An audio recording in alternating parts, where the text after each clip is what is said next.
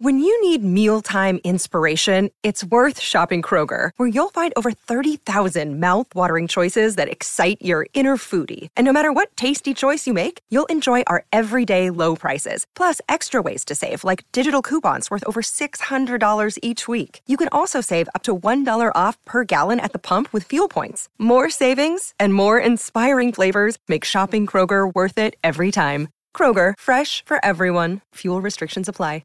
Another day is here, and you're ready for it. What to wear? Check. Breakfast, lunch, and dinner? Check. Planning for what's next and how to save for it? That's where Bank of America can help. For your financial to-dos, Bank of America has experts ready to help get you closer to your goals. Get started at one of our local financial centers or 24/7 in our mobile banking app. Find a location near you at bankofamerica.com/talktous. What would you like the power to do? Mobile banking requires downloading the app and is only available for select devices. Message and data rates may apply. Bank of America N.A., member FDIC.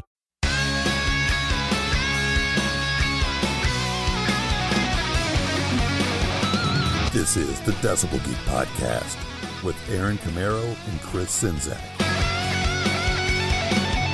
All right, it's my favorite time of week, and I hope it's your favorite time of the week, too. I know it's Chris Czynszak's favorite time of the week. I'm Aaron Camaro, and yes, this is the Decibel Geek Podcast. Welcome back to it. If you're new, welcome in. If you're an old friend of the show, welcome back. As always, we've missed you guys. It's been a long week. Yeah, it has. I crawled out of my igloo to come over here and talk to you. I feel like I've been shoveling since the last time we sat down to do the Decibel Geek Podcast. I can imagine. Yeah, we're in snowy Nashville, Tennessee. That's all gone now, though. That's yeah, the beautiful thing about it. Yeah, you think about last week, it was all on the news and stuff. We're getting killed down here, and then all of a sudden today, it's gone. Apologies to our East Coast listeners that are dealing with much more than we had to deal with. Way more. Hope you're staying warm and listening to lots of the archive. Heck yeah, man. We had a good time last week. Had a lot of fun. I like that a lot. With a headline of a show that raised some eyebrows, for sure. Got you to listen, though, didn't it? But it was cool just to take the time to showcase two of the most fantastic characters in rock and roll history. Absolutely. And tell funny stories and just enjoy it and remember them. We will be doing Abe Vigoda cover songs soon. He just passed away today. Oh, man, that sucks. It's too soon. Okay. All right, well, it's time to bring it up. When you're feeling down, what brings you up? I know what brings me up. 5-star iTunes reviews. And man, we've got another one for you today. And this one's entitled Great Show and Music. Came to us on January 15th. Here's what it says. Hey guys, great podcast. I searched for Pantera and came across the podcast on Dime. We sure all miss him. Yeah, we do. Mm-hmm. We all sure do. Ever since I came across you guys, I really enjoy listening to you during my workday and on the drive home. The classic to new music you play is just awesome. I have to say, I'm going to enjoy downloading all your podcasts, and I'm definitely addicted. Thanks, guys, for all you do for us metalheads. Benzo and SoCal. Fantastic. I love it. Love hearing from new listeners. They love us, awesome. Man. They love us out in California. That's true. Yeah? Awesome. Sweet. Thanks, man. We love the iTunes reviews. Hit us up anytime you want to let them know that we're doing something good here and that classic metal and hard rock is still alive and well. Tell them at iTunes by supporting the Decibel Geek Podcast. Leave us that 5-star review. We'll read it on the show. That's true. And the next thing we got to get to is Geeks of the Week. These are the people that shared on Facebook and retweeted on Twitter last week's Bowie versus Lemmy episode. Geeks of the Week this week are Lars Oyvind Helden, Mike Blunt, Rich Canamar, Joe Royland, Sit and Spin with Joey, and Wiley from Rock and Metal Combat Podcast, Rob Harris, Paul Stam, Justin A6, Kevin Williams, Tommy Black, Darren Park and Cobras and Fire Podcast, Mark Alden Taylor, Rock and Ron Runyon, Aaron Baker, Tim Dodge, Brant Cattell, Shane Abear, Adam Cox Baco, Paul Stanley, P-A-W-L. Wow, he's my favorite one. Me too. The Mooger Fooger, Hoops, Derek Novak, Ernesto Aguiar, and Ken Chase. Wow, man, that's cool. We always love our Geeks of the Week, the people out there sharing and supporting us by getting the word out about the Decibel Geek Podcast. Now, one thing I noticed, man, I wonder, should we just change this into a warrant podcast? Oh, you mean because of the popularity of that one? No, we got to mix it up. That one seemed to have gotten shared quite a bit more than Bowie versus Lemmy. Well, yeah. Like, by a ton. Well, yeah. I mean, I think more of our core audience is into Warrant than those. Or maybe there should just be a Michael Wagner podcast. Oh, I'm sure a lot of listeners would be happy to have him on every week. He'd probably get more downloads in his first episode than we've gotten in 5 years. Probably so.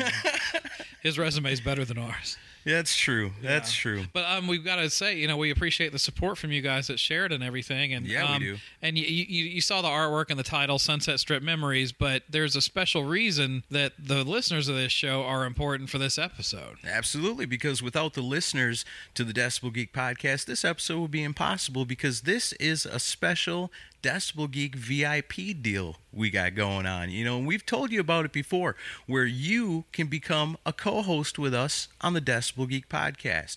We can do whatever. We can play some tunes that you want to talk about. We can just talk about, your rock and roll experiences. And man, I knew this was a good idea when we started out, but what we're doing today, this solidifies it that this is genius, because we're getting great stories out of rock and rollers just like ourselves, And so what you're going to hear today is our great friend who's been with us for so long, Gregory Muse. Yeah. And he's been a friend of the show since way back. Way back. And so it was no surprise to me that he was the first man that was brave enough to take the jump and join us for an episode of the Decibel Geek podcast. Yeah, and he did it through the VIP thing, and just if you go to the VIP link on decibelgeek.com or go to patreon.com and just type in Decibel Geek. But there's different levels of subscription, and each level will give you different benefits. Mm-hmm. But the one he picked is the highest one you can do, which he gets all the benefits, but he also gets to do an episode with us. And you can do it too, and we'll have the link on the show notes for the VIP like we always do. But this is just kind of a good way of giving you a preview of what is possible. But it's also, and it's not just about money here, it's a really good episode. I think you're really going to enjoy the talk. I enjoyed the conversation greatly. Greg grew up near the Sunset Strip in the late 70s and early 80s. Was right in the middle of it all. He is the saint of Los Angeles. Right. No doubt. But he had amazing stories, and as you'll see through this whole week on the Facebook page, as you'll see also in the artwork, he sent us a ton, and I'm not kidding you, a ton of old flyers and Motley Crue fan club membership stuff, and pictures. Stuff you had to be there to get. Yeah, stuff that you had to literally be there. This is like when these bands were really brand new, and I'm going to be posting those throughout the week on the fan page. And guys, the link to this episode will be on those pictures too, so share those up as well to get the word out. But I think it's a really good snapshot of what was going on in the early 80s, and his stories are really entertaining. In the coolest place you could possibly be at that time. Yeah. And he was there, and he lived it, and he's going to share that whole story with us here today. So, are you ready? Yeah, man. This is awesome. Let's talk to Gregory Muse.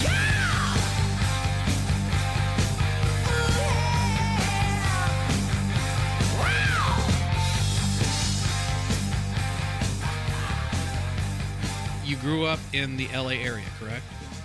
Yeah, I actually lived in Yorba Linda, which is a small city in Orange County, California, which is basically, a little bit south and east of LA, maybe an hour's drive with good traffic in LA, because LA has the world's worst traffic, but, close enough, that you were there, but, certainly not living right on the strip by any stretch, but was certainly close enough, to that area. But yeah, that's kind of where I grew up and where it was all kind of kicking in. And, it was definitely an interesting time back then, as, even as far back as it was, because, it was the right age. I mean, basically, when the strip was really going for me, it was, about 1981.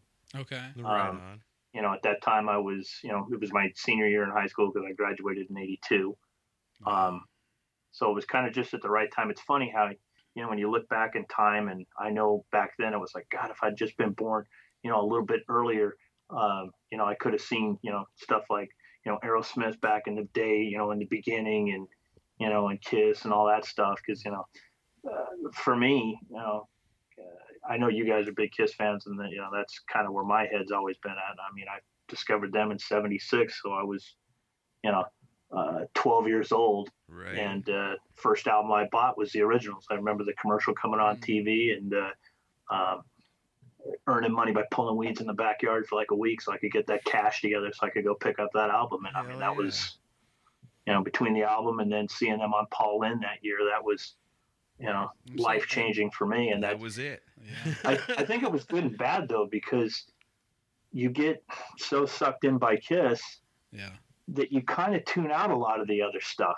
You do. There was, I was into, Aerosmith and Ted Nugent and Queen and, stuff like that, kind of the big bands, the ones that were always featured in the Circus magazine, who had the top album, that type of thing, and was kind of into that. And I'd say that my first introduction to the whole Sunset scene was definitely Van Halen in '78. Right. But at that point I was, 14 years old. So I wasn't, wasn't old enough yet to really understand any of that. I just, that first Van Halen album was just awesome. I was like, wow, I hadn't really heard anything like that. Because, when you think about that time, Kiss was doing the solo album stuff, and they were kind of, definitely wimping out. It wasn't the same, hard stuff. Still loved them. Hadn't seen them live yet. I didn't see Kiss live until '79. And that was, once again, I was still sucked into it because that was what really mattered. Right. And then, but Van Halen kind of turned me on. I was like, all right, this is some really cool stuff. And, still kind of hanging out, but not really, getting into that scene yet because I was still too little, So by the time '81 rolled around and senior year in high school when I had my car, it was, you could move. You could get out and, go places and do things. And it became more apparent at that point because by '81, what's Kiss putting out? Music from the Elder. Now, I know a lot of folks love that album now, or they say they did way back then. Yeah. I bought it the day it came out. Right. I hated that album the day it came out. Thank you. I have a much better appreciation for it now, but that was not a Kiss album. Well, let's start with Kiss. What was your initial impression when you first hear that album? Were you just, it was a complete what the fuck moment? Pretty much, but I mean, you could actually rewind that back to the to the solo albums because I bought Gene's first because I'm a Gene guy. Yeah. And I'm sorry, but when you put on Radioactive in that weird ass intro in the beginning, I literally thought somebody put the wrong music on the vinyl. Oh wow. Yeah. What is this? And then it finally Sounds kicks of Halloween soundtrack. This is a Gene Simmons. That album. intro does suck. There's always the version out there without it, and it's way better. Yeah. So you're listening to that. I'm sorry, by the time you get to the album, it's When You Wish Upon a Star. Like I said, I have a better appreciation for that now. Right. But it just, they were really doing some weird stuff, and I certainly didn't get into Judas Priest by that point. Like I said, the only band that was kind of on the upside to me was Van Halen, because obviously by '80, Women and Children First, '81, they did Fair Warning. I saw Van Halen for the first time on the Fair Warning tour. I mean, nice. It killed, it crushed, but you're still, like I said, Music from the Elder comes out and I go, this is crap. Yeah. I've got to find something new, and so you're all hanging out with your high school buddies. And at that time, obviously there was no internet or everything. I put an ad in Circus magazine back in about '79 for Kiss fans to write. Mm-hmm. And I got a hold of a bunch of friends that way that I still kind of keep in touch today. One of which, Peter Arquette, that does the whole Kiss Museum. I know who Peter is. Yeah, that's how I met him. And I still stay in touch with him. I still, whenever I'm buying Kiss stuff, I always buy it from him. Peter's a fan of this show. Yeah, he's a great dude. Yeah, he sent me messages on the Kiss related stuff we've done and how much he loves what we do. So what, you wrote into Circus and were like, if you're a Kiss fan, write me pen pal letters? Yeah, they had their whole classified section in the back. I wish I still had the ad. I probably could find it somewhere. Probably. But yeah, that's how you got a hold of people. And it was really kind of cool because that's kind of what started, like for me, bootleg trading, for Kiss stuff and things like that.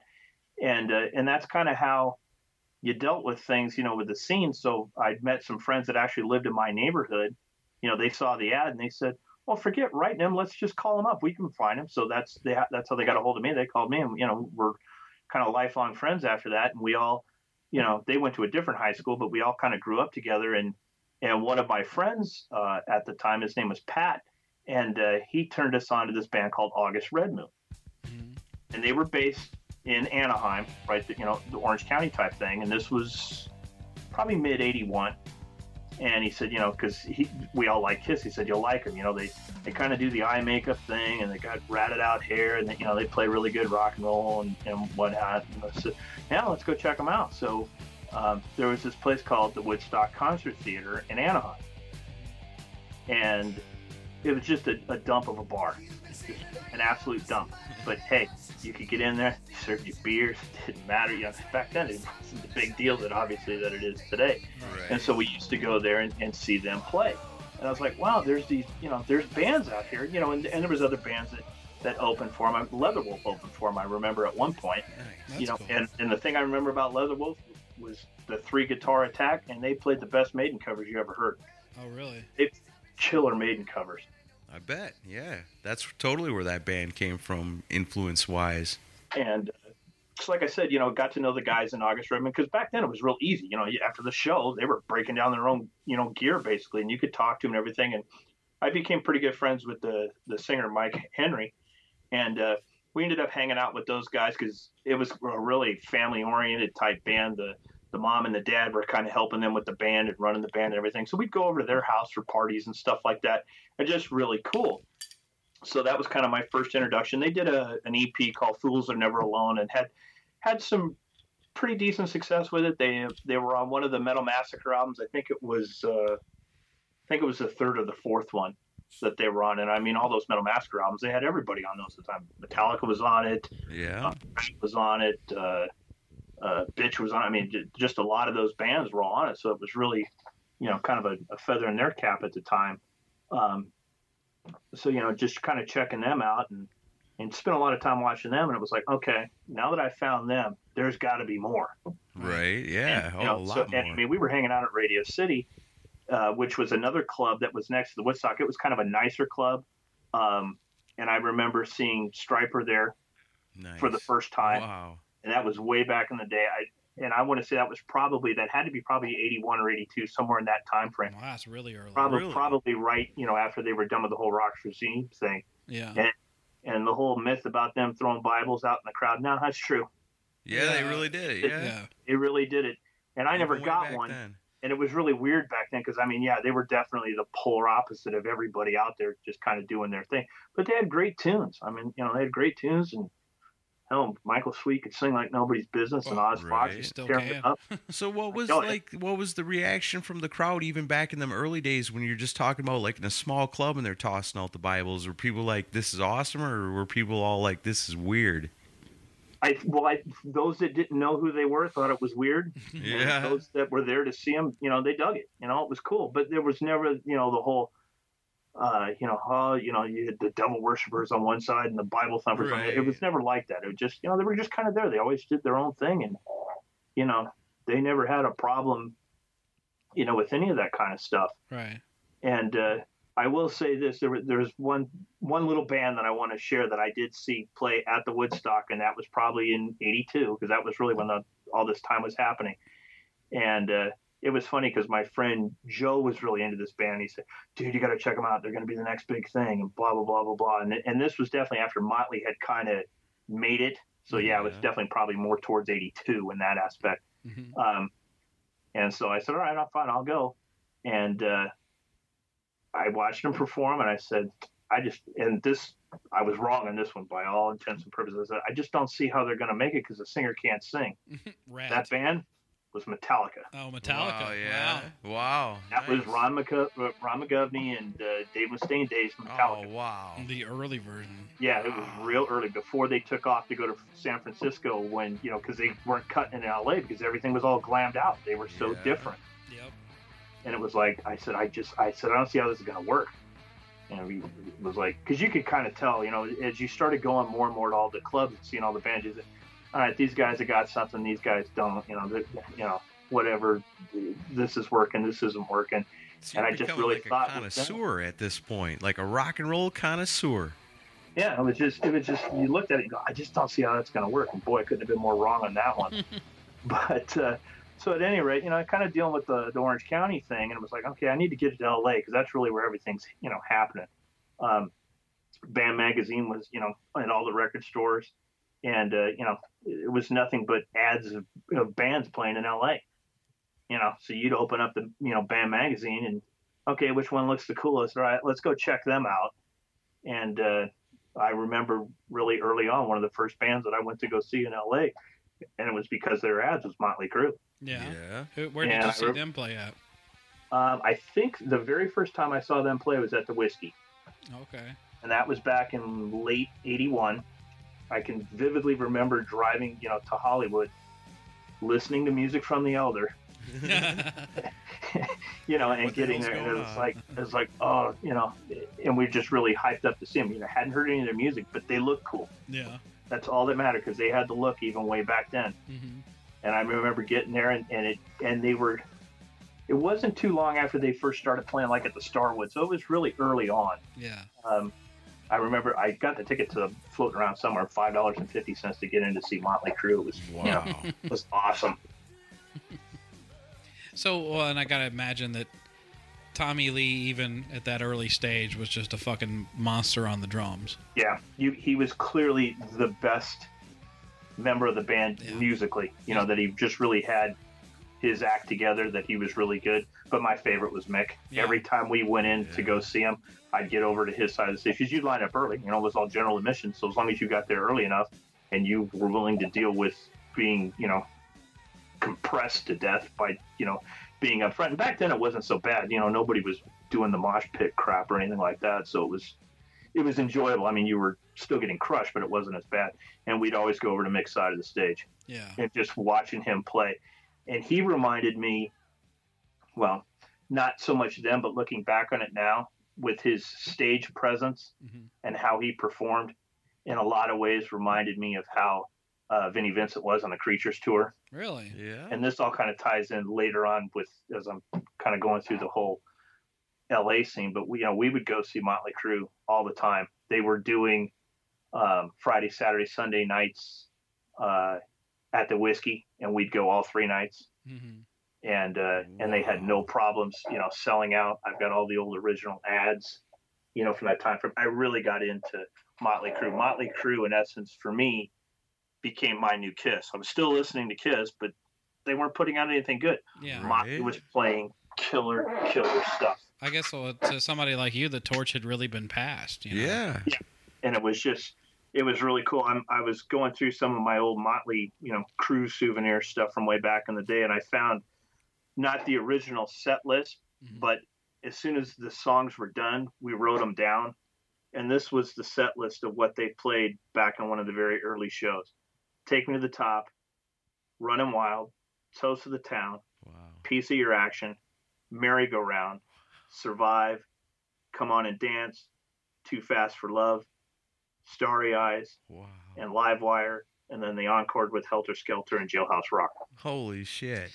Wow. It's a hell of a set. And it was a hell of a set. And songs like Running Wild, which never really got released, one of their best tunes ever. Yeah. Survive's an awesome tune. Yeah. Toast of the Town, Piece of Your Action on the single that they put out. I got a copy of that single. It was later on after the fact, but I finally managed to get a copy of that single. And just, you know, they were killer to watch live. And any time, you know, and they would play basically once a month, whether it was at the Whiskey, and that's how I got to go to all the different clubs. Wherever they played, I went to. You know, 1 month they're playing at the Whiskey, next month they play at the Roxy. Come on, we're going to the Roxy. You know, and then you just kind of watch them go from club to club to club. And they, at one point, I think they played the Troubadour. I know at one point they played the Country Club, which was out in Reseda. And then they wound up at, you know, playing Perkins Palace. And then that big show that they did at Santa Monica Civic right before they got signed. Right. You just watched them grow. It was so cool. And let me stop you for a second. Wow. I think we found the title of this episode, and it's Greg Muse Makes Everybody Jealous. Right. But I got it was just the best time to be there, man. That's all it was. Shit. But wow. I got to point out real quick that this is the definition of a quote-unquote scene, because we're talking about basically local clubs. And Aaron and I are here in Nashville. Aaron grew up in Wisconsin. I grew up in Nashville. Yet we know every single one of these places that you're mentioning. Right. Oh, yeah. And that really is a testament to how powerful that scene was. Right. When I've heard of Perkins Palace, the Troubadour, the Whiskey, you know, the Country Club, they're like places of lore, and you actually were in them. But like, I don't know. I mean, you have to realize the impact of that is like people on the entire other side of the nation, even back then before the internet, knew about these places and were aware of them.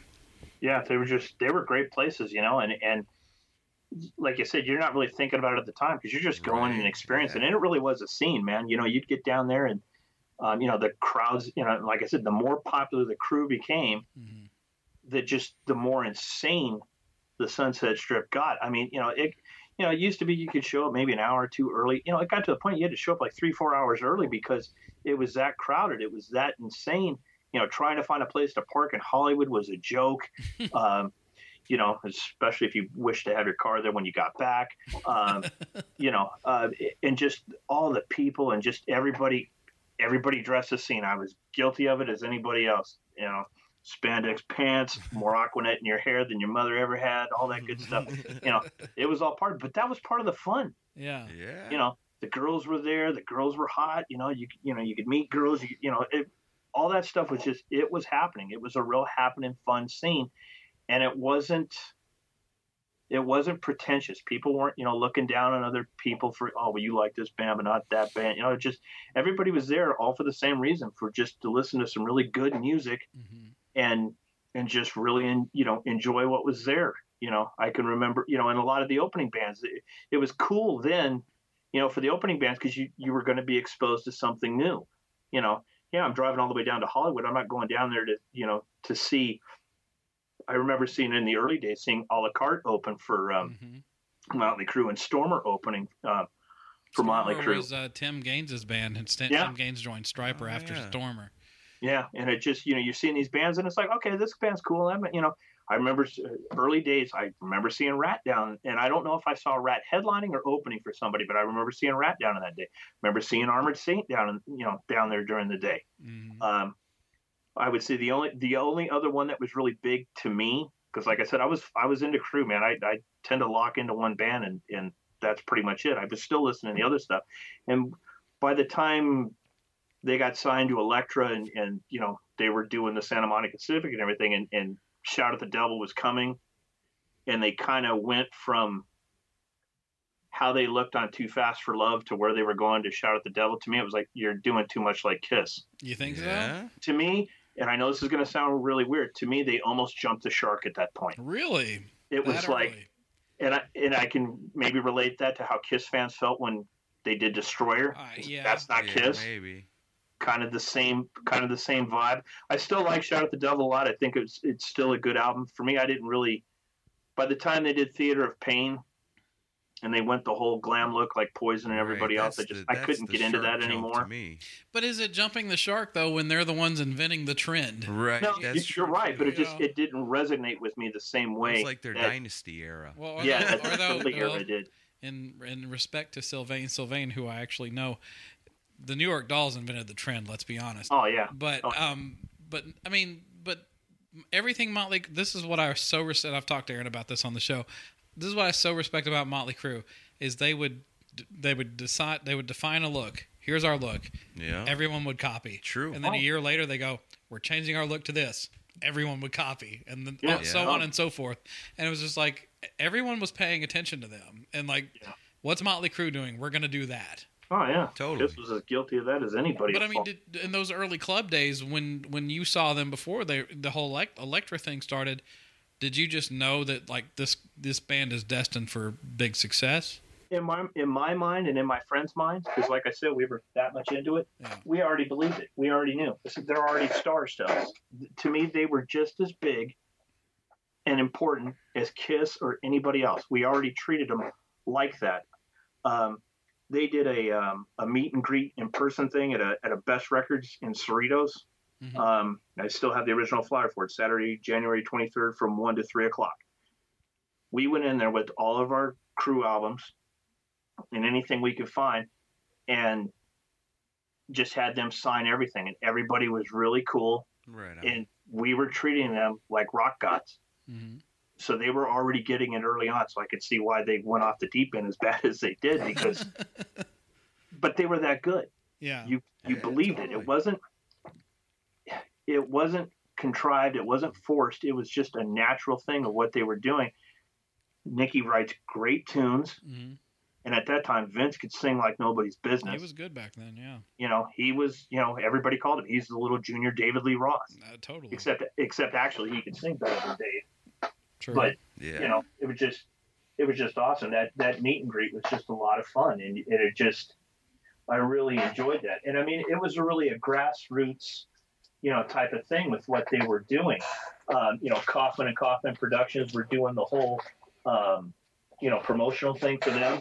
So they kind of had their own fan club thing going on. I joined that thing. I've got a stack of letters sitting, on my desk from Coffin to Coffin, talking about things you can do to help Motley Crue. And, here's an ad for, buying their stuff. You get a t-shirt for $5.50, buy the album for $7. Wow, man. Black and white photo for $1. I've got all this stuff that I kept. And it was kind of our job to go out and spread. Oh, look, I found some of the ticket stubs. So you were Here's like one that. right here. Whiskey A Go-Go presents Motley Crue, Sunday, February 14th, 1982, $6.50. Wow, man. That's You know. true history right there. Oh yeah, hell, I've got a full one that didn't get used from the Santa Monica Civic. That was Thursday, April 8th, 1982. Damn it, man. You should have called me. I'd have went. $8.75. I mean, yeah, they were just so much fun to see and experience that. And one thing I would like to mention during that time, especially at the Whiskey, because what the Whiskey would do is they had like a projector screen that came down from the ceiling, and they'd show band videos, commonplace today, but back then it really wasn't so commonplace. And but they put on all different types of videos. I couldn't even tell you any of the videos. I couldn't remember any of them except for one. And nobody would pay attention when you were all just talking and cheering and doing whatever else. And then this video came on, and everybody shut up and looked up at the screen, and it was Iron Maiden Rothschild live. Nice. Oh, yeah. And you'd have thought the band was there. Wow. It was that awesome just watching that, and I definitely loved that era of Maiden when they had Paul Di'Anno and doing all that stuff. So it was really kind of cool just seeing that, because like I said, they could play tons of videos, didn't matter. So was that like the first time anybody was seeing it and it grabbed them like that? Well, I think because Kerrang! Magazine, I think, was just kind of starting to come out, and everybody was going to the record stores, and you were getting all the the European imports. That's how I was getting them. I was buying all the early Maiden stuff that way through import. Hell, even back then, when Anthrax was doing all their stuff, the first one for Fistful of Metal with Neil Turbin, got that on an import. I got the single from them on an import. That's crazy. An American band, you got to get the album on an import. Yeah. And it was just all that Twisted Sister stuff that was released back then. All the Under the Blade, that was an import that you had to get, and it was all that was hitting. Like I said, about 82, everything was kind of hitting. So as you're kind of enjoying, the club scene and doing all that, and like I said, and watching Crue do their thing, and like I said, once they got signed to Elektra, it was kind of like okay, and they did Santa Monica Civic. It was like okay, well they're done with the clubs. Who's next? And one of then those they're gone. One of those whatever happened to people I've always wanted to talk to is Alan Kaufman. I wonder what that guy is up to now. Yeah, Motley's original manager. He was definitely out of his league trying to do all that stuff because it just wasn't his wheelhouse. The guy was a Vietnam vet who still had flashbacks and was basically, I mean, honestly, for all intents and purposes, was kind of out of his mind. And which you would have to be to manage Motley Crue in 1981.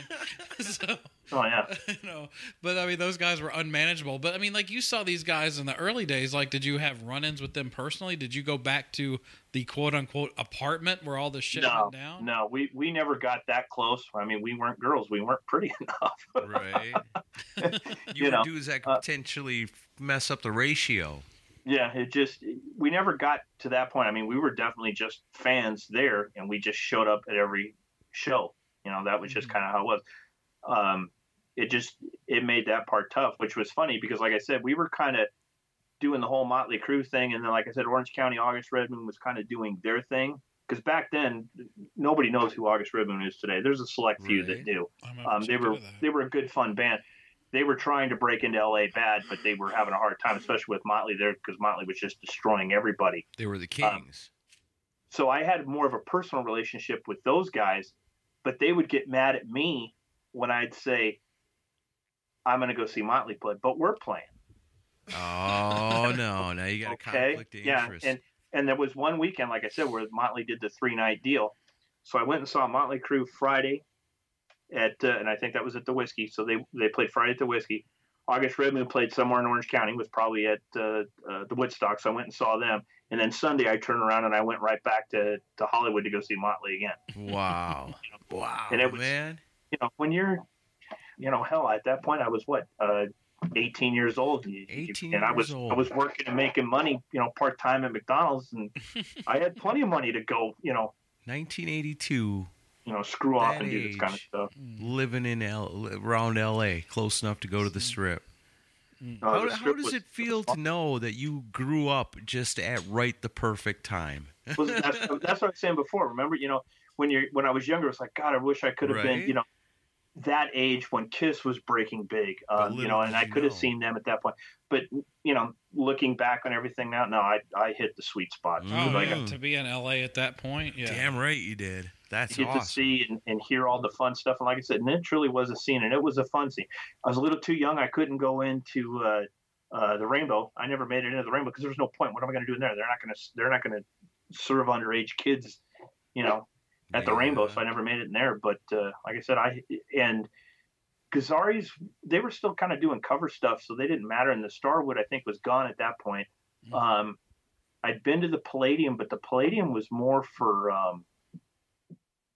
trying to think of who the hell I saw at the Palladium. I remember seeing Saxon at the Santa Monica Civic. That was kind of nice. cool. That was back on the Crusader tour. Yeah, that's a great album. So that was kind of cool. But I remember seeing Armored Saint really early on there, and that was a lot of fun. But I would say the next band for me that was kind of my band for me was when I saw Wasp at the Troubadour for the first time. What year? Because what at year that were- point you'd been following Motley Crue. You were a Kiss fan, and you kind of fell off with all the other Kiss fans at that point. Which that's always interesting to me, to see how a Kiss fan from the old school falls off about this time, because it's usually about the same. It's like you look at the music that's coming out at that point, and Motley Crue's coming up, It's exciting. and Van Halen's coming up, Yeah. and Kiss is doing weird shit. Yeah, they're it's weird, totally understandable. But to go on to that, and then like you hook in with Motley Crue and you follow them and you see them do their rise and they ascend and now they're gone, and so now it's time for something new, and it's Wasp, huh? Oh yeah, for me it was Wasp big time, because it's like you're looking for the next thing, and like I said, you're not really getting to hear music because it's not like it's online where you can go stream it for free. Mm-hmm. You got to go.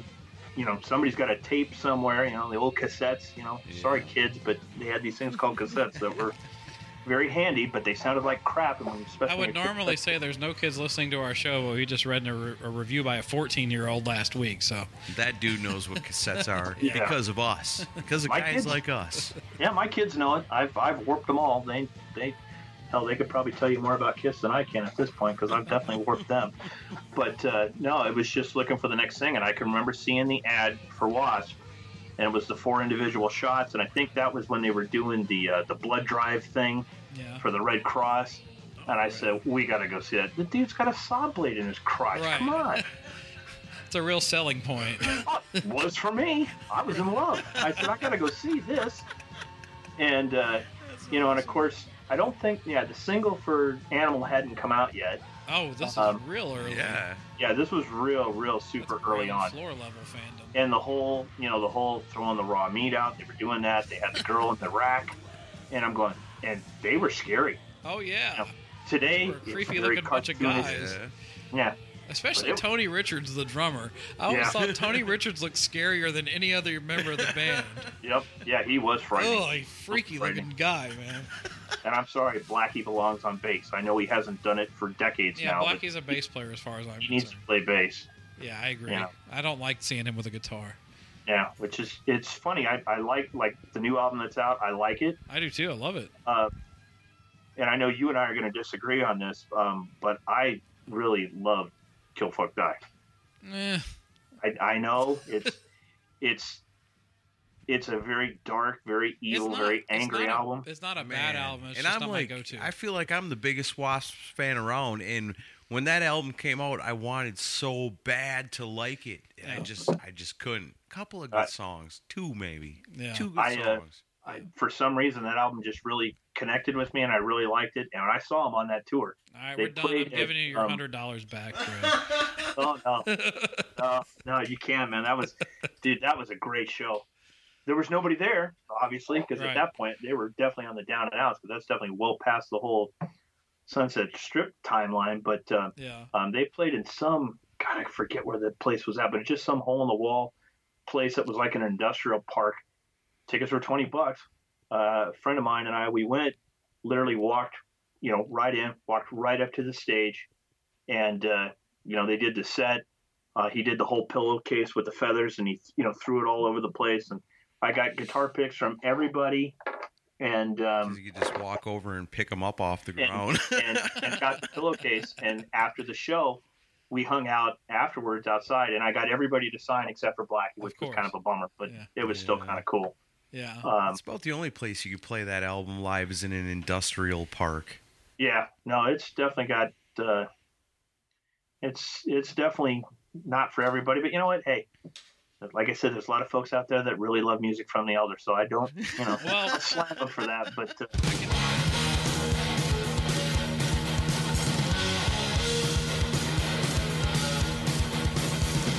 All right, before we get back into our conversation with Gregory, man, I got to say, I feel like we're going to have to pay him $100 to get him to come back on the show with us. This is freaking awesome. Or he's going to start his own show. Maybe he should.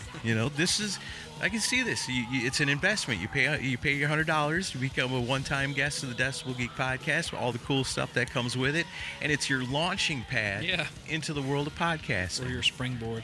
We could do a separate show just called Springboard. Too many ideas. So little time. Here's something you can do to help us out. We do take our time. We try to do this show right. We do everything we can do to keep everything top notch around here. Whether it be the website, which you guys know, the website's freaking top notch. And there's a lot of people that contribute to the website. Totally. Between the people keeping it running and the writers always bringing in new articles all the time, whether it be reviews of concerts or albums. Photo galleries. Man. Yeah, go back and look in the photo archives. Tons of cool pictures. All kinds of cool stuff. You can get lost at decibelgeek.com. Let me point you to a couple of cool things on the website. First thing you're going to notice is right up at the top, we got a couple of banners up there. Those are our Amazon links. Basically, the way it works, if you don't know, is that you guys can help us out just by simply doing your shopping through Amazon. By going to decibelgeek.com, clicking on that banner that takes you to Amazon, and then there you are. You're doing all your normal shopping. You buy whatever. You buy Kiss records. You buy Dimebag Darrell posters. You buy whatever it is you want to do. Cars, houses, boats, yachts, airplanes, helicopters. A leg. Yeah, why not? Somebody's leg. You could probably buy it on Amazon. Shipped on ice. Chris Sinzak sent me to talk to you about a leg. Yeah. I'm pulling it. Don't worry. I don't know. So you can get pretty much everything, including apparently a leg at Amazon. But if you do it through our link, you go there, you buy your leg. Whatever you want to do with it after that is entirely up to you, and I don't want to know. But all I do want to know is the fact that what you've done is you've helped us, because Amazon is going to take a piece of their money that they get, and they're going to kick it over to us here at the Decibel Geek Podcast to help us out, to help us bribe our wives to give us more time to do these shows. Yeah, keeps the lights on. It definitely does. And also make sure you, if you get a chance, if you're into really cool collectibles, and it's not even non-music stuff, collectibles of any kind, our good friend Daryl Albert from HK Collectibles Inc., there's a banner on the website there. Just click on that. And there's thousands of things on there. So, and if you are into rock and roll, and that's the reason you're here today, you can't even begin to understand how much cool rock and roll stuff he's got. It's all kinds of stuff. It's so great. His banner's right there next to the Amazon link. And also with Amazon, when you guys purchase something, I don't get your name, but I get a list of what you buy. I like this. And I just wanted to highlight some of the movies and music that were bought, because we had a lot of stuff get bought this past week. In DVD, Queen: A Night at the Odeon was purchased on DVD. Ant-Man, I haven't seen that yet. No, me neither. It looks cool, though. Halloween 3 Season of the Witch was bought. Inside Metal Pioneers of L.A. Rock and Metal Parts 1 and 2 was bought. I got to get the part 2 for that, and we got to have Bob on the show. Yeah. The Head, the complete series. I remember that. Was it a show about oral sex? No, it was the dude with the giant head, and he had a little alien inside of it, and it opened up. I remember that was awesome. My mind went to the gutter. I'm sorry.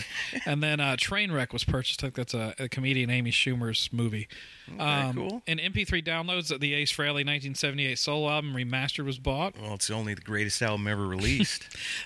Kiss, Love Gun, and Rock and Roll Over, both remastered, was bought. That's a good close runner-up right there. Both Gene of them. Simmons, thanks Awesome. you. Yeah, we all do. And then albums that were purchased: Stephen Wilson, 4.5; Queen, A Night at the Odeum on 2 LP, so somebody doubled up on that. Cool. Motorhead, Ace of Spades, and Iron Fists was bought. Yes. Ozzy Osbourne, Blizzard of Oz on vinyl, and Diary of a Madman on vinyl was purchased. Shit, yeah, man, you guys make me proud with your You guys purchases. have really good taste. Really good. Y&T Contagious, going to be seeing them live soon. Yeah. Megadeth Dystopia. The new Megadeth. It's awesome. Yeah. It's I've really not good. listened to any of it because it's coming tomorrow. Oh, is it? Okay. Yeah, so I'm hitting it with virgin ears. I can't wait. It's an amazing record. Neil Diamond, Hot August Night, a serious thrash album was bought. What? No way. It's okay. People's moms can purchase. Yeah, let everybody get on that. Black Sabbath, Never Say Die in Technical Ecstasy. The Shit, yeah. best period of Ozzy Black Sabbath, in my opinion. I don't know about that. Triumph, Never Surrender, and Thunder 7 was purchased. Awesome. We haven't played much Triumph on the show. We should do that. I love Rock and Roll Machine. Yeah, Diamonds, Never Want to Die was bought. That was one of my top 10 of the year. Yeah. The Fabulous Thunderbirds, Powerful Stuff, and Walk That Walk, Talk That Talk. We're selling a lot of their catalog now. So the Fabulous Thunderbirds are basically the new Yes. The new Yes. Yeah. Yes, they are. AC/DC Rock or Bust. That's a Awesome. great album. Steve Hunter, Swept Away from Cool. Alice That's Cooper awesome. Band. And Coheed and Cambria, The Color Before the Sun was bought. Right on. But yeah, that's was bought on Amazon this week. Sweet. So we got more Sunset Strip memories to talk about. Heck yeah, and don't forget about your chance. You can become a VIP, and you also can be a guest on the Decibel Geek podcast. It's all the information's at decibelgeek.com and in the link to this show. Turn your friends on to it. Help us out.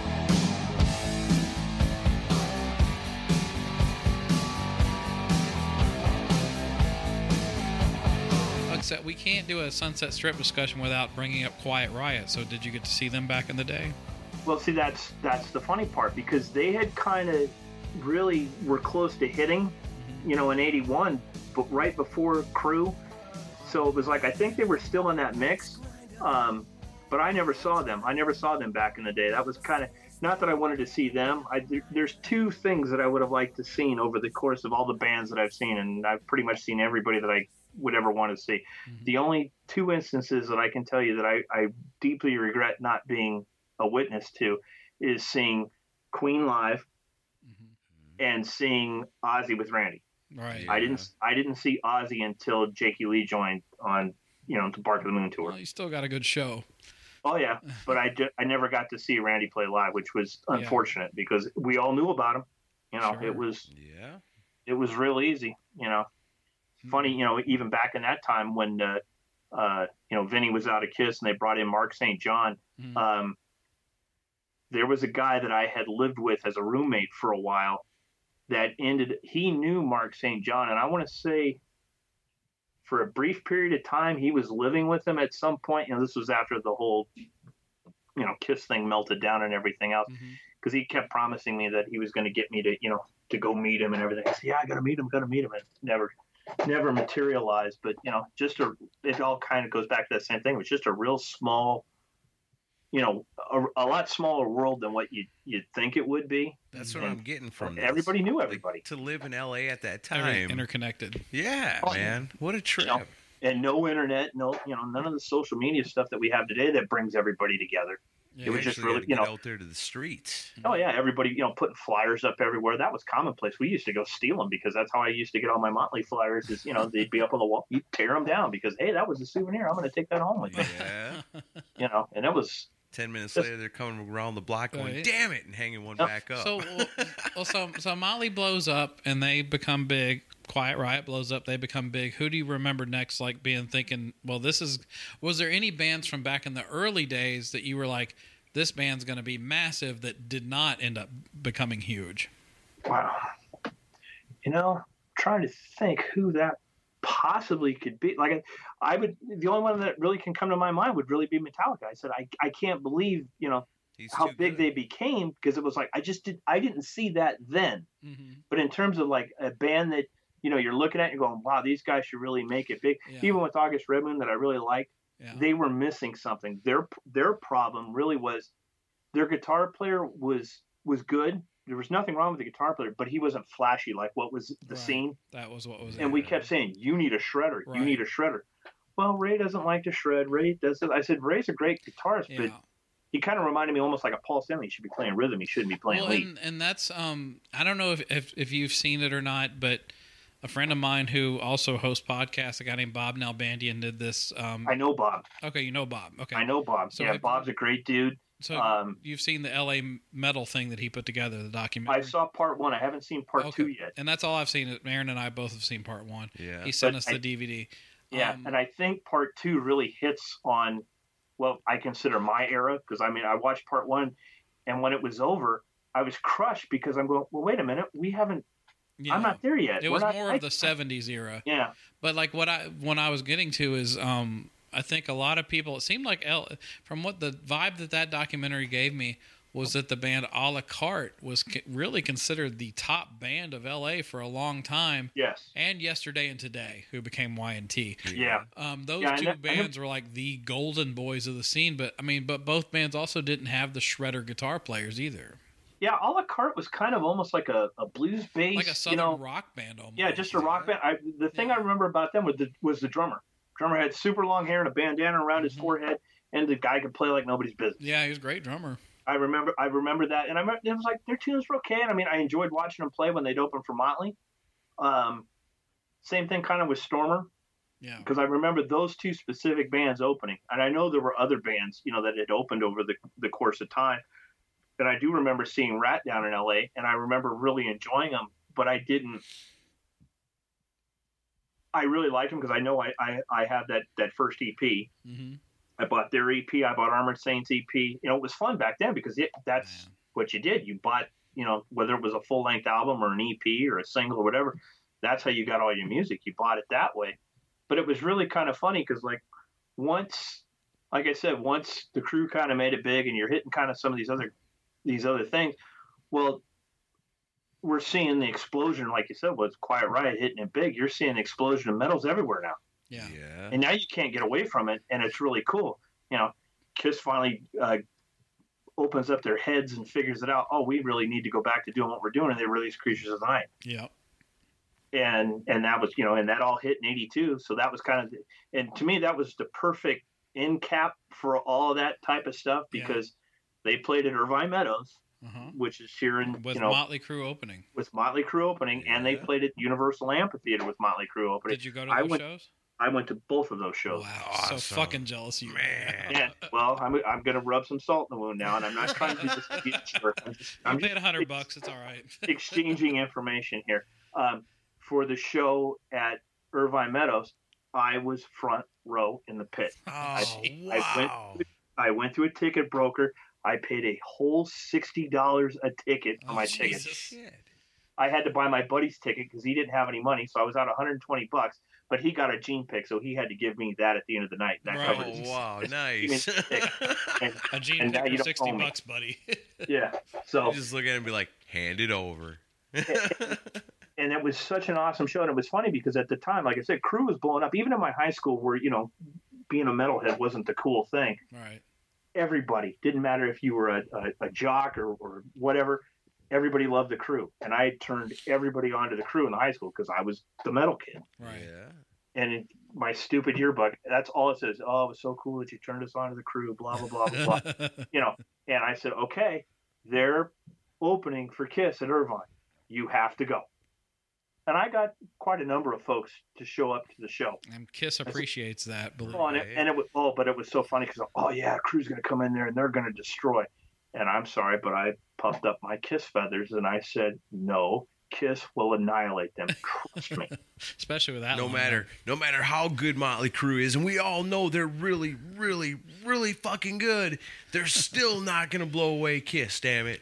Nobody can. And I'll tell you right now, because I was there, they didn't. It destroyed of course anybody. Not. Yeah, they Kiss had Vinnie Vincent. That's the secret weapon. Well, see, and everybody plays that off, and that's the running joke. Did Vinnie Vincent save Kiss? Are you kidding? And everybody's doing all this revisionist history and crap. I was there. That night, he was the MVP of that stage. Hell yeah. Didn't know that he was going to be there. Didn't know anything about it. It's like, all right, who's the new guy? Oh, okay. And I watched him, and that's where it kind of gets back to Mick Mars. He just had a certain presence about him on stage. and especially in that makeup. And guess what, folks? Other characters do work. Yes, indeed. Amen to that. He just completely controlled that crowd. He was not intimidated. He certainly wasn't trying to play like anybody else. He was being his own conceited self, and it was a beautiful thing to watch. Wow. It's one of the reasons why I love your guys' podcast so much and all the shows you've done on Vinny, and I just eat those up. Oh, we love Vinny, man. Because he's a strange cat, man. I know, he's got all his own crap going on, and maybe he's not the greatest person in the world, but I'll tell you what, that night he was the greatest person in the world for me. That's the thing. It's easy to see why you earned your appreciation. Yeah, we're a music podcast. We're not a people podcast. So if musically, the guy's amazing. Yeah. Oh, it was just such an awesome night, man. Cool. I remember going to the stupid merch booth, and I bought 2 Creatures Tour books. I bought the T-shirt, the what's that? You still have those? I certainly do. Those are very hard to come by. As a matter of fact, the one of them is in a frame because later on down the road when Vinnie Vincent did the Invasion, he did a signing thing at some other club in, was it Garden Grove? Yeah, which is somewhere in Orange County. That's where Mark. I bought that tour book and I had him sign his page. And I got that bad boy framed, and it's up on my wall in my office. I'm betting he signed it as big as humanly possible. Oh, he did, and it looks. I loved it. It was awesome. That is awesome. It was just insane. Motley did a great set, and it was really cool. And it was really kind of a nice way to cap that for me, for the crew. And then when I went back to school the next day, I asked them all. I said, "Look, you guys can tell me whatever you want. Who was the better band that night?" Yeah. And every one of them said Motley was great, but Kiss was just a little bit better. Yeah, nice. You just can't beat Kiss, man. And I said, I get it, So and that was just such an awesome night. And we fast forward to 2012 when they played at Irvine Meadows again. Yeah, together. Yeah. And I'm sorry, and I still like Kiss. Don't get me wrong, I still like Kiss, and I don't care about the Tommy and Eric Crapola. It doesn't matter to me. I'm thankful the band's still here, and I'm thankful everybody's still alive and doing well. Me too. But I saw them on that tour, and I'm sorry, both bands that night for me were the worst that I'd ever seen them. Yeah. That's part of the reason I skipped that tour, because I was literally looking at my watch, and I've never done that for a concert. Looking at my watch, saying, "When is this going to be over?" That's got to be tough. Having flashbacks to the last time you've seen those two bands play together and how majestic it was, and then that. Yeah. I was trying to relive that night, and it just wasn't happening. No. And I brought my wife with me, and she's rolling her eyes, and she didn't go with me back in '82. Right, but you'll never relive that night. And it was like, oh, this is just wrong, and that's, it was tough. Kind of seeing that today. But so on the flip side, is that the greatest concert you've ever seen? It's definitely in my top 5, no doubt about it. I have a hard time with that because, like I said, the first time I saw Kiss was in '79, and that definitely holds a special place in my heart. Right. I got my uncle to take me because I was 15 years old. I couldn't drive. Was that the LA Forum? Yeah, that was at the Forum. Nice. I still have that bootleg cassette running around here somewhere. I love listening to it, even as awful as it was with them. It's a good old classic bootleg right there. Doing that good stuff. But, that one was important to me. And then obviously the reunion shows. Right. I can't tell you how many of those I went to, but I know at the Forum they did 4 nights, and I went to all 4 nights. Yeah. One of them I spent big bucks to get 4th row, and that was cool. But to me, when they did Madison Square Garden, I went to 3 of those 4 nights. Really? Oh, wow. I took my wife. We'd never been anywhere except on our honeymoon when we got married back in '86. Mm-hmm. And I said, I got to go. I have to go see them at the Garden. And we took off and went to the Garden, and did a whole trip there. And they were so awesome in that building. It was just insane. Yeah. That's funny. Honey, I want to take you to New York. What a coincidence. Kiss is here. What is your? She's used to my Kisscapades, doing that kind of stuff. Where I got something planned. Let's do this. I was gonna say, how does your wife feel about your obsession with this type of music? She's used to it. Well, we've been this year, come December, so we're still a little bit out. We just celebrated our 29th. It'll be our 30th wedding anniversary. Congratulations! Year, so thanks. We've been together. I met her when I was 19. She was 15. And did you meet her on the Sunset Strip? No, actually, well, it was music related. It was at a Tower Records. Oh, right on. She was coming out, and I was going in, and she said something to me, and that was all I needed. Wow, girl paying attention. Hold on. Of course, at that point, I had gotten into the whole, grow your hair out long, and girls dig this, and this is fun. Mm-hmm. So I was a jerk. I went in the record store. I looked all around, took my time, came out, and she was still waiting, and I said, okay, I know she's the one for me. Wow. And Nice. Then, talked to her all night long and everything else, gave her my phone number, called her the next day, and she's all, who? So, wow, I appreciate that. I guess I made a Latin. Sticking it back to you. But no, she's a real trooper when it comes to all the music. She likes this type of music, certainly not as much as I do, right. But she's a good sport about things, and if it's worthwhile, then I can make it worth her while. Like I said, when we did the Kiss and Motley thing at Irvine Meadows in 12, and it was terrible. A couple years later, I took her to go see Kiss in Vegas at the Joint. Yeah. And on the flip side, that was one of the best. In fact, for this current lineup of Kiss, to me, that was the best time I'd seen them. I've heard they were pretty great at that residency. I was sad that they didn't do it again this year because I would have gone to that for sure. Because I know we were talking about the Sunset Strip. Yes. I can tie Kiss right back into that.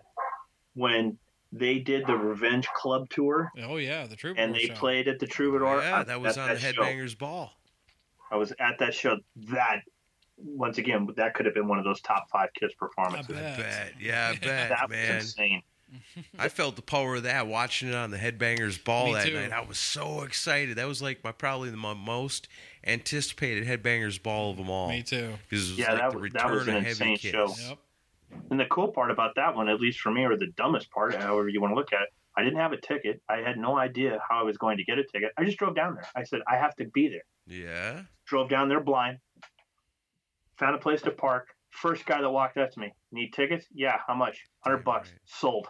Oh, yeah. And that was the only guy that I ran into. And I got right in, crowded right up front. And it was great. And like you said, they're doing the whole Headbangers Ball. And Ricky Rackman was still doing it then, right? Yep. But, He introed him. Yeah, because we were all flipping him off. Oh, no. Why does everybody give Ricky Rackman such a hard time? I never understood that.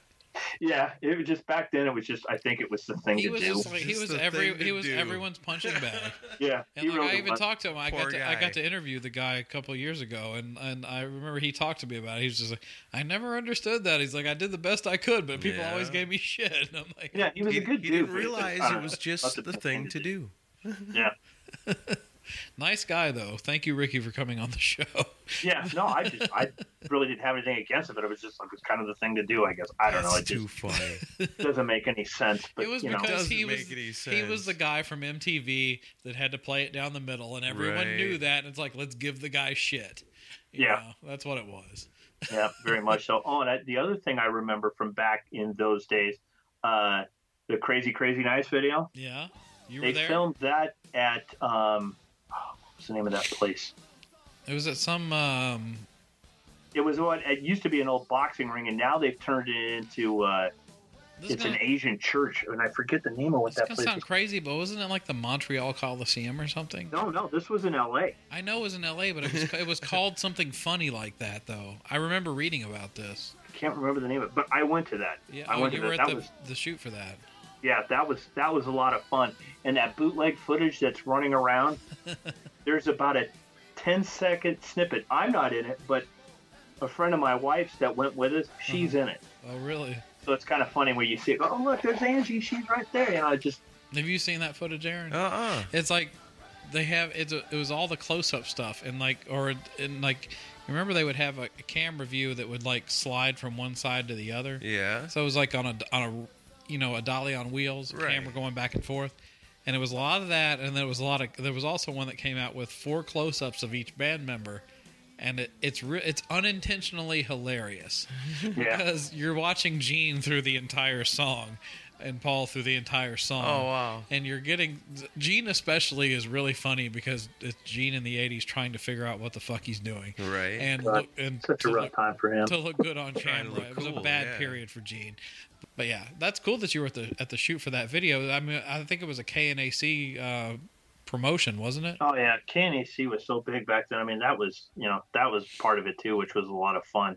Just they were everywhere, and everybody had their bumper stickers all over the place. And yeah, they were supporting Kiss. KLOS and KMET back then. Nobody was doing it back then, but KNAC was doing a good job of that. And just what it must have been like to be a DJ at that radio station back then at this time. That was had to have been the greatest job of all time. Well, yeah, because they were letting them play what they wanted to play, and it wasn't all corporate like what all it is now, and such a mess, and nobody wants to listen anymore. It just that time was just so much fun. And like I said, even as it started to kind of dwindle away, because like I said, by the end of '82 and '83, all the bands were hitting. Kiss was finally back on track, so I was going to see all the big name bands again. Whether it was Ozzy, Black Sabbath, that Heaven and Hell album. I know I didn't get into that right when it came out, but I remember I saw them on the Mob Rules tour, and they blew me away. And you just start seeing all these bands, and by then it was a dime a dozen. You could go to a show, especially in the LA area. We have so many different venues that you can go to, right? That you could see a band every weekend. It literally wasn't that difficult to do, as long as you had the money, right? You could just go and see whoever, and Lord knows I did plenty of that. It was just, who are we going to go see? Oh, this band's here. Let's go see this band. I did the US Festival in '83. You were at the US Festival. Oh God, that was a nightmare. Holy shit! So you saw Heavy Metal Day. Yeah. Oh no, that was Joe Walsh. That was that was that once again that was a continuation of the Crew. Look, the Crew's going to play the biggest thing they've ever played. I got to go to that. Yeah. For sure. And I remember, going with my buddy, the same buddy that went to go see Kiss with me on the Creatures tour. I said, "Come on, Joe, we got to go." Piled in my car and we drove out there, and and it was awful. I can remember, it's hotter than hell out there, and you're just dying. And they were selling water bottles, little spray water bottles for like $10. Jesus. Damn. You bought it because you were dying. You needed something. And just the whole day, the whole day was cool, all the bands and everything else. And by the time Van Halen came on, and Dave was so drunk, and it was such a mess. And I know that was the last time I saw Van Halen. They were a fucking mess during that show. Yeah. I think they got paid $1 million for that appearance. They got something ridiculous. They were late. And like I said, they sounded terrible. Yeah, they weren't even coherent for it. Yeah, it was definitely the worst time I'd seen Van Halen. And it's sad because Van Halen's still one of my all-time favorite bands. And I think it disgusted me so much that even when, they did this last reunion and everything else, and it's like, look, I know Dave is Dave, and I love Dave. He's a great front man. He's all that. And I want to hear Eddie play, but I didn't have any desire to go see the show. I was like, it's going to be a train wreck. It's not. That's one band to me that you can't go back and relive the past. Kiss can do a great job on that, and they've proven that time and time again.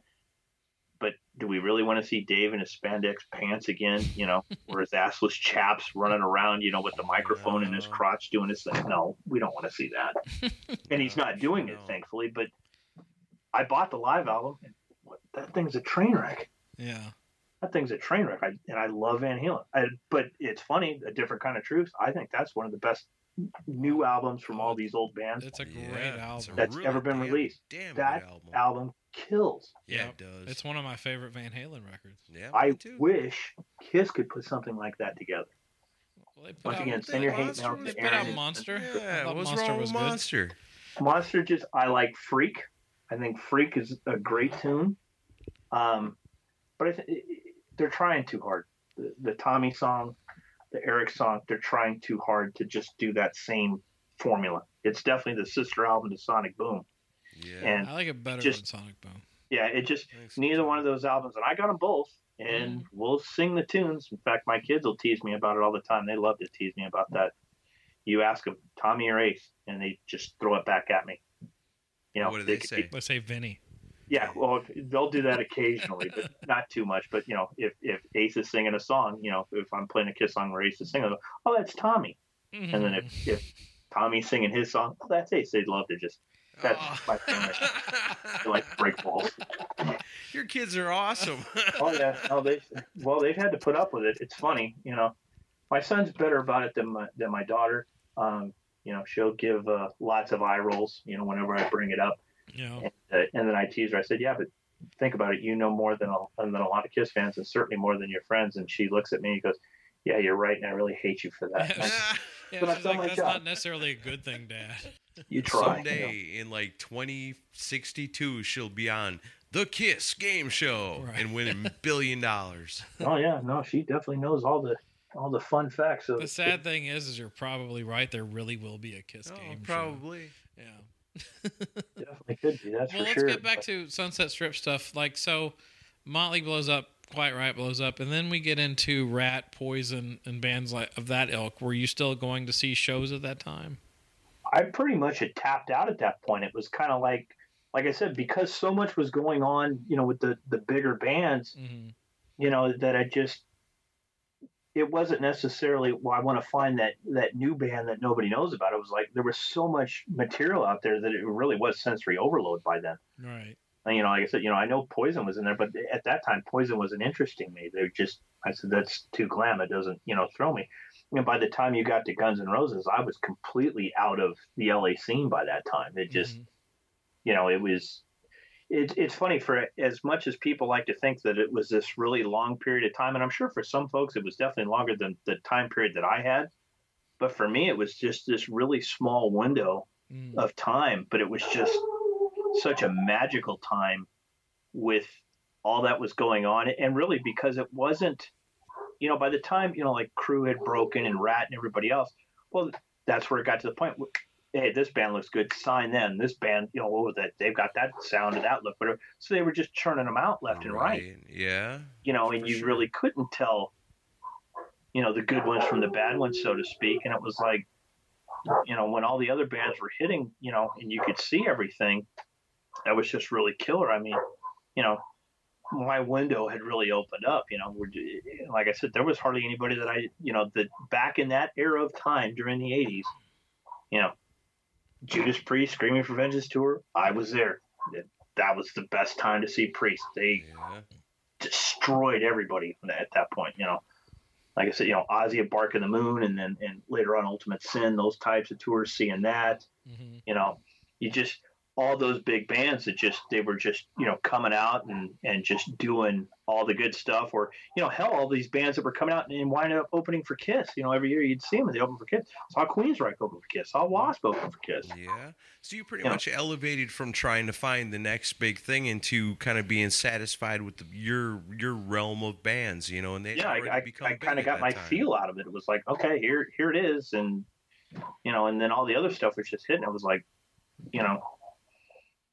what's, at some point you were running out of time and space where you could just, who else can I discover? And there was just, so many bands coming through, the loop, so to speak, that it made it really easy to just, well, let's go see them. They're great. Let's go see them. They're great. I haven't seen them before. And just so many bands that you could just go enjoy. And then occasionally, somebody would sneak in on the club stuff, and you'd go back. Okay, well, I haven't been to this place in a long time, and like I said, so you'd go back, like I said, see Kiss at the Troubadour when they did their thing with Eric Singer, and then I can Peter Criss when he did the Balls of Fire stuff. Oh, you got to talk to us about this. Yeah, he played at some dump in Long Beach. That's basically what I can remember from it, and I can remember how sad it was. Yeah. Oh. Because there was nobody there. Oh, damn. That's so depressing. Even out there in California. You walk in, get your ticket at the door, whatever. You go right up front. And he's trying to do something different. He's trying to do a new band. What do they sound like? Because I don't even know what the hell Balls of Fire was. It was this girl singer. Jane Book. Yeah, and I don't even remember any of the music because it was so memorable, I guess. Just bad, huh? I hate to say it, like most of Peter's stuff. I mean, it just not good. He's a great drummer, and he can sing like nobody's business, but he's real hit and miss on his tunes. Yeah. It just, Did they try to play any like classic Peter Criss stuff that night? Well, everybody was screaming for it, and Peter literally at one point got on the mic and said, "Come on, guys, give me a break. I'm trying to do something new here." Yeah. Oh, man, that's depressing. And it was rough. Yeah, that was rough, to see one of your idols, just playing in this crappy place, and he's trying to do his thing. It's like, this ain't working. Pete, I love you, buddy, but you're not going anywhere with this band. It's one of those bands, like you said, could you see a band that was going to go places? Yeah. This one wasn't going anywhere. Well, and I heard that... Can you imagine being that poor chick? Well, I heard that she, like, other people I know that saw Balls of Fire play live, they said that she was much annoyed by the Kiss fans that were crawling out for Kiss songs. And they really were trying to put that to the side. Like, no. I mean, I don't blame Peter for trying. Hey, bitch, get out of here! I want to hear some Baby Driver. Dude, if they'd have done that, my God, that place would have went nuts just because how cool that would have been. But that's what he should have probably done at that point and said, you know what, just go. You still get paid. Right. I'm just gonna bust out some Baby Driver and some Black Diamond, and then we're gonna wrap it all up with some nice Hard Luck Woman and Beth. Make all these people happy. Right. Yeah, so it just that one was kind of rough, and then one of the other later towards the end of the whole, kind of the club deal and everything else. I'm trying to remember where it was at, but more importantly, it's the band that will really be the fun part of it. I saw Cold Gin back in the day doing their tribute stuff. Before tribute bands were the thing. And Kiss was still definitely into the whole non-makeup, we don't care about that type of stuff. They came out and did their show, and they were good. Yeah, they had a guitar player named Tommy Thayer. That's right. Yeah, there's a funny little guy right there that was really killing it. And Jamie St. James doing the Peter Criss role, and they were good. Yeah, Jamie St. James was playing Peter Criss. Yeah, they were really good. In Black and Blue. Yeah, well, yeah. And he's a multi-instrumental, multi-talented guy. And Chris McLernan from Saigon Kick was the Gene Simmons in the band. Wow. Yep. Yeah, that was funny, because when you're watching it, you're going, yeah, this is really cool. And then, fast forward however many years it was, and wow, okay, now it's a little bit different. But, that was fun. So you would start doing that type of stuff. I know, Ace, when he was doing some of his earlier stuff, I'm trying to remember if I'd seen him anywhere. I know when Vinnie Vincent Invasion, right before they blew up, one of the last shows they were supposed to play was somewhere small in Anaheim, and we had tickets for that show, and it got canceled because obviously everything imploded. Yeah, the band. And we didn't get to go to that. So you didn't get to see them live? I did get to see them live. I think just one time, and that was when they opened for Kiss. No, Vinnie Vincent Invasion. No.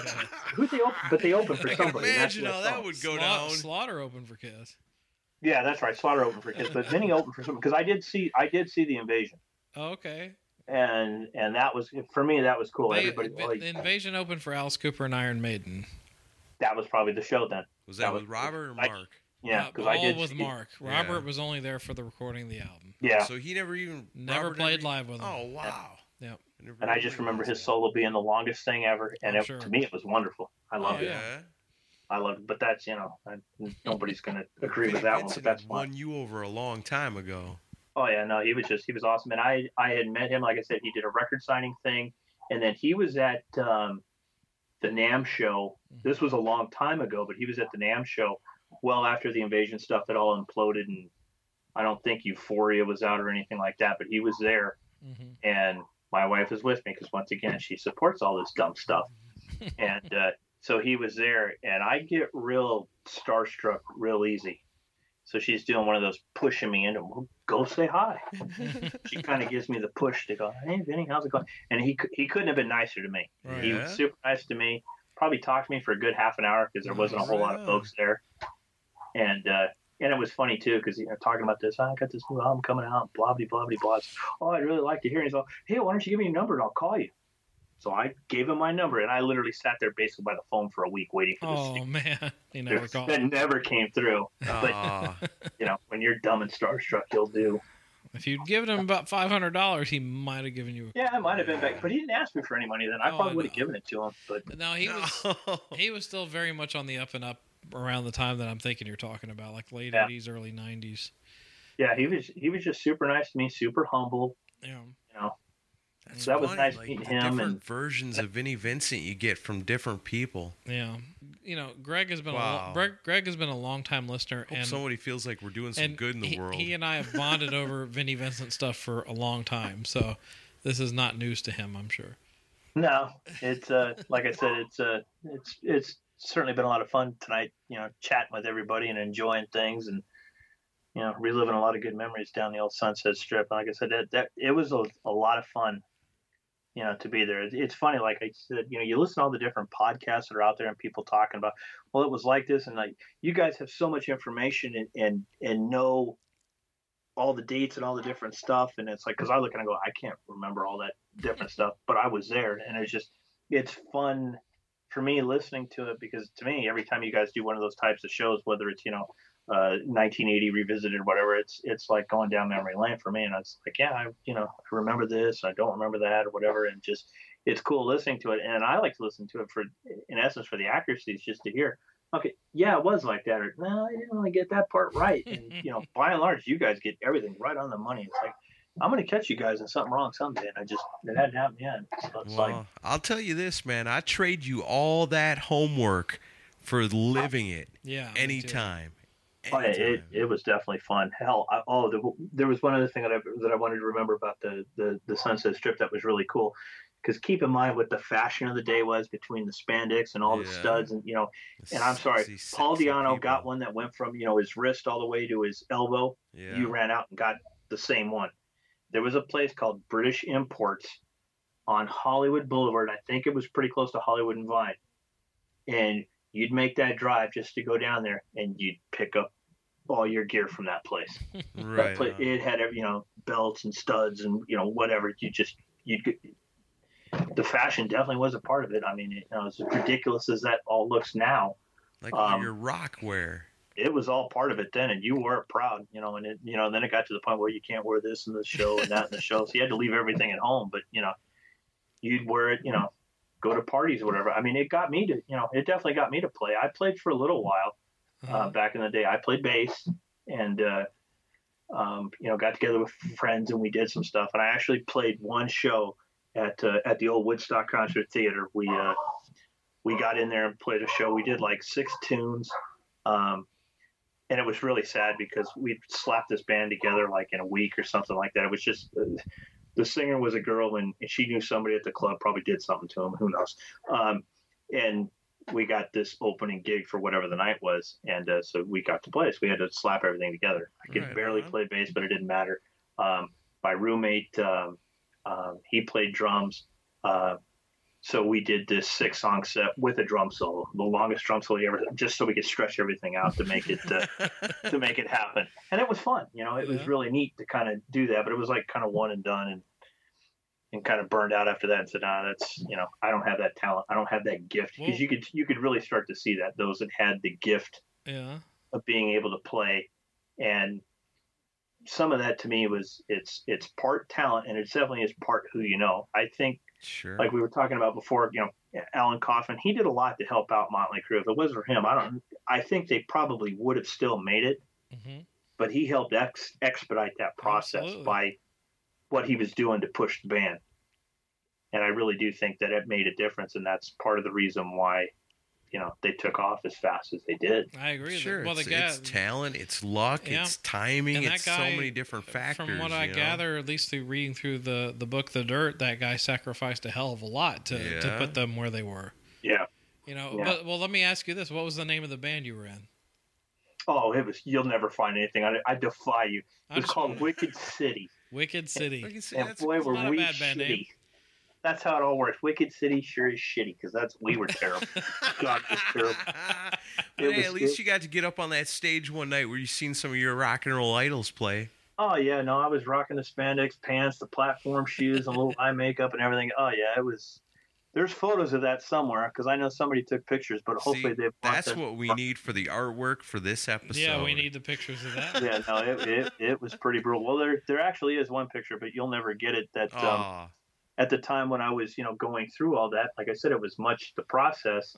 My mom took this picture of me, and I was all in my gear, the spandex pants, the belts, and the bandanas, and everything else, and the sunglasses, and this stupid leather vest with no shirt on, nothing like an 18-year-old kid with no developed chest, looking like this complete, gangly looking thing. And she snapped this picture of me.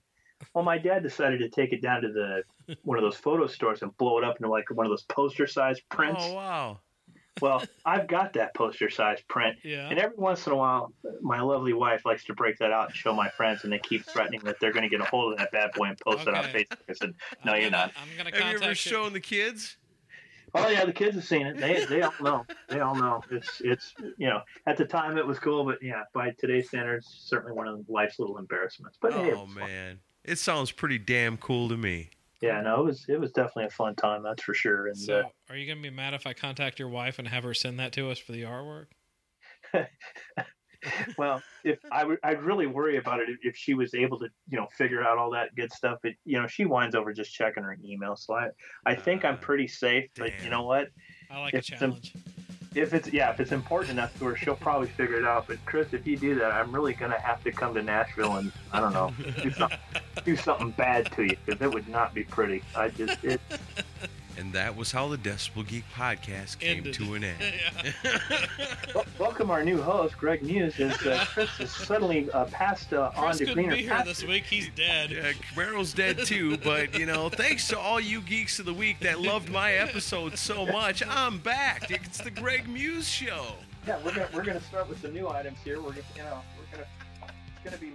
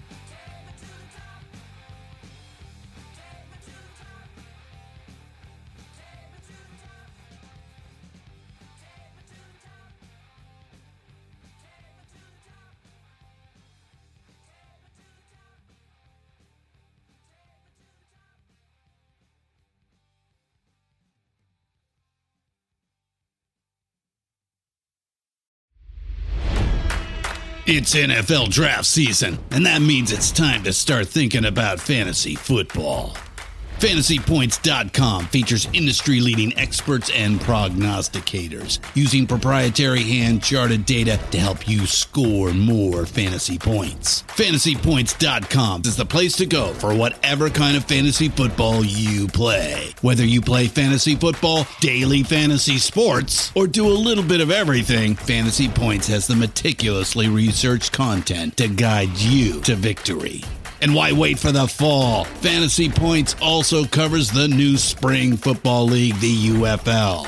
Join the guru, John Hansen, Scott Barrett, Joe Dolan, and other massive names in the fantasy football universe with an exclusive offer. Use code Pantheon for 15% off any Fantasy Points package, including the all-in package, with access to every article, tool, and data nugget that Fantasy Points has to offer. That's FantasyPoints.com and code Pantheon for 15% off at Fantasy Points. FantasyPoints.com, code Pantheon. Score more fantasy points.